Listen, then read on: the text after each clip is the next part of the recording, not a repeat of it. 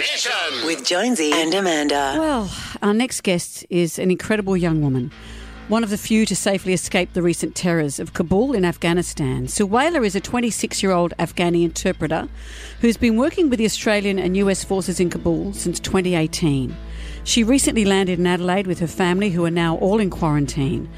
A couple of horrific weeks, as you can imagine, leading up to all this, and Suwaila is happy to tell her story. We're honoured to have her. Suwaila, hello.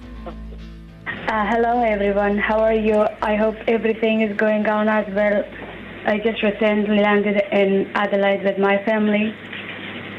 What a terrifying time you have been through. We see the images on our televisions of the airport and it looks terrifying. Was it terrifying for you? Of course it was. It is more and more terrifying when you live there.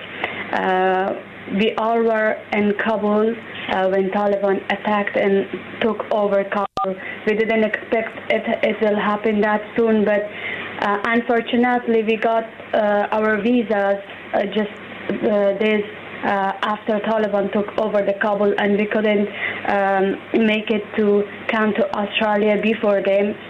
And once they took over, everything changes in a minute. I, along with my family, we went through that crowd. They were shooting. They were using the gases only to split the people. There were too many Taliban checkpoints, and I hid everything that I had from documents, my badges, my papers, everything was with me, but in my clothing. So no one could see that.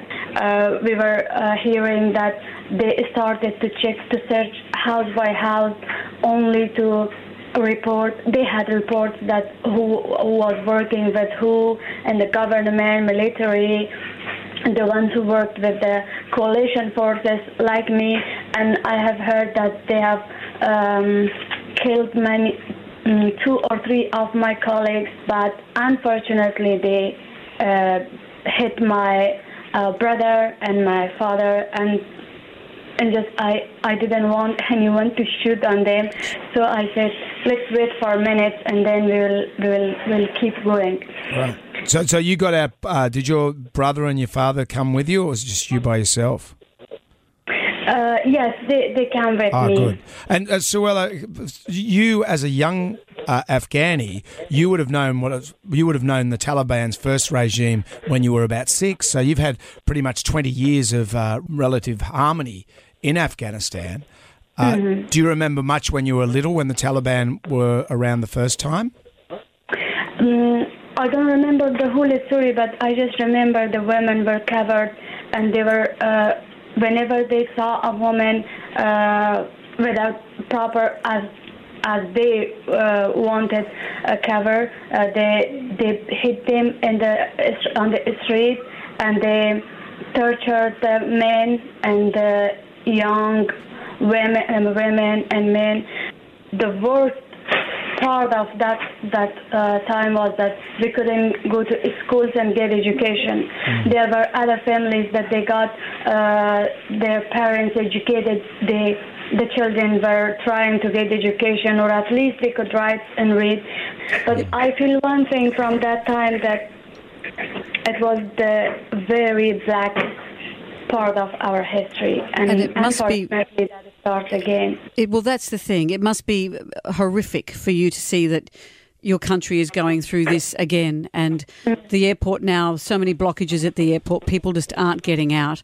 So glad you're here, but it must be very hard for the people you've left behind.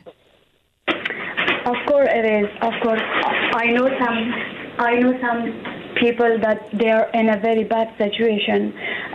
The other day that I went to the Advocate, I saw a girl. Her husband was an interpreter, and he's in Australia. She was a 5 months pregnant, and also whole 2-year-old daughter.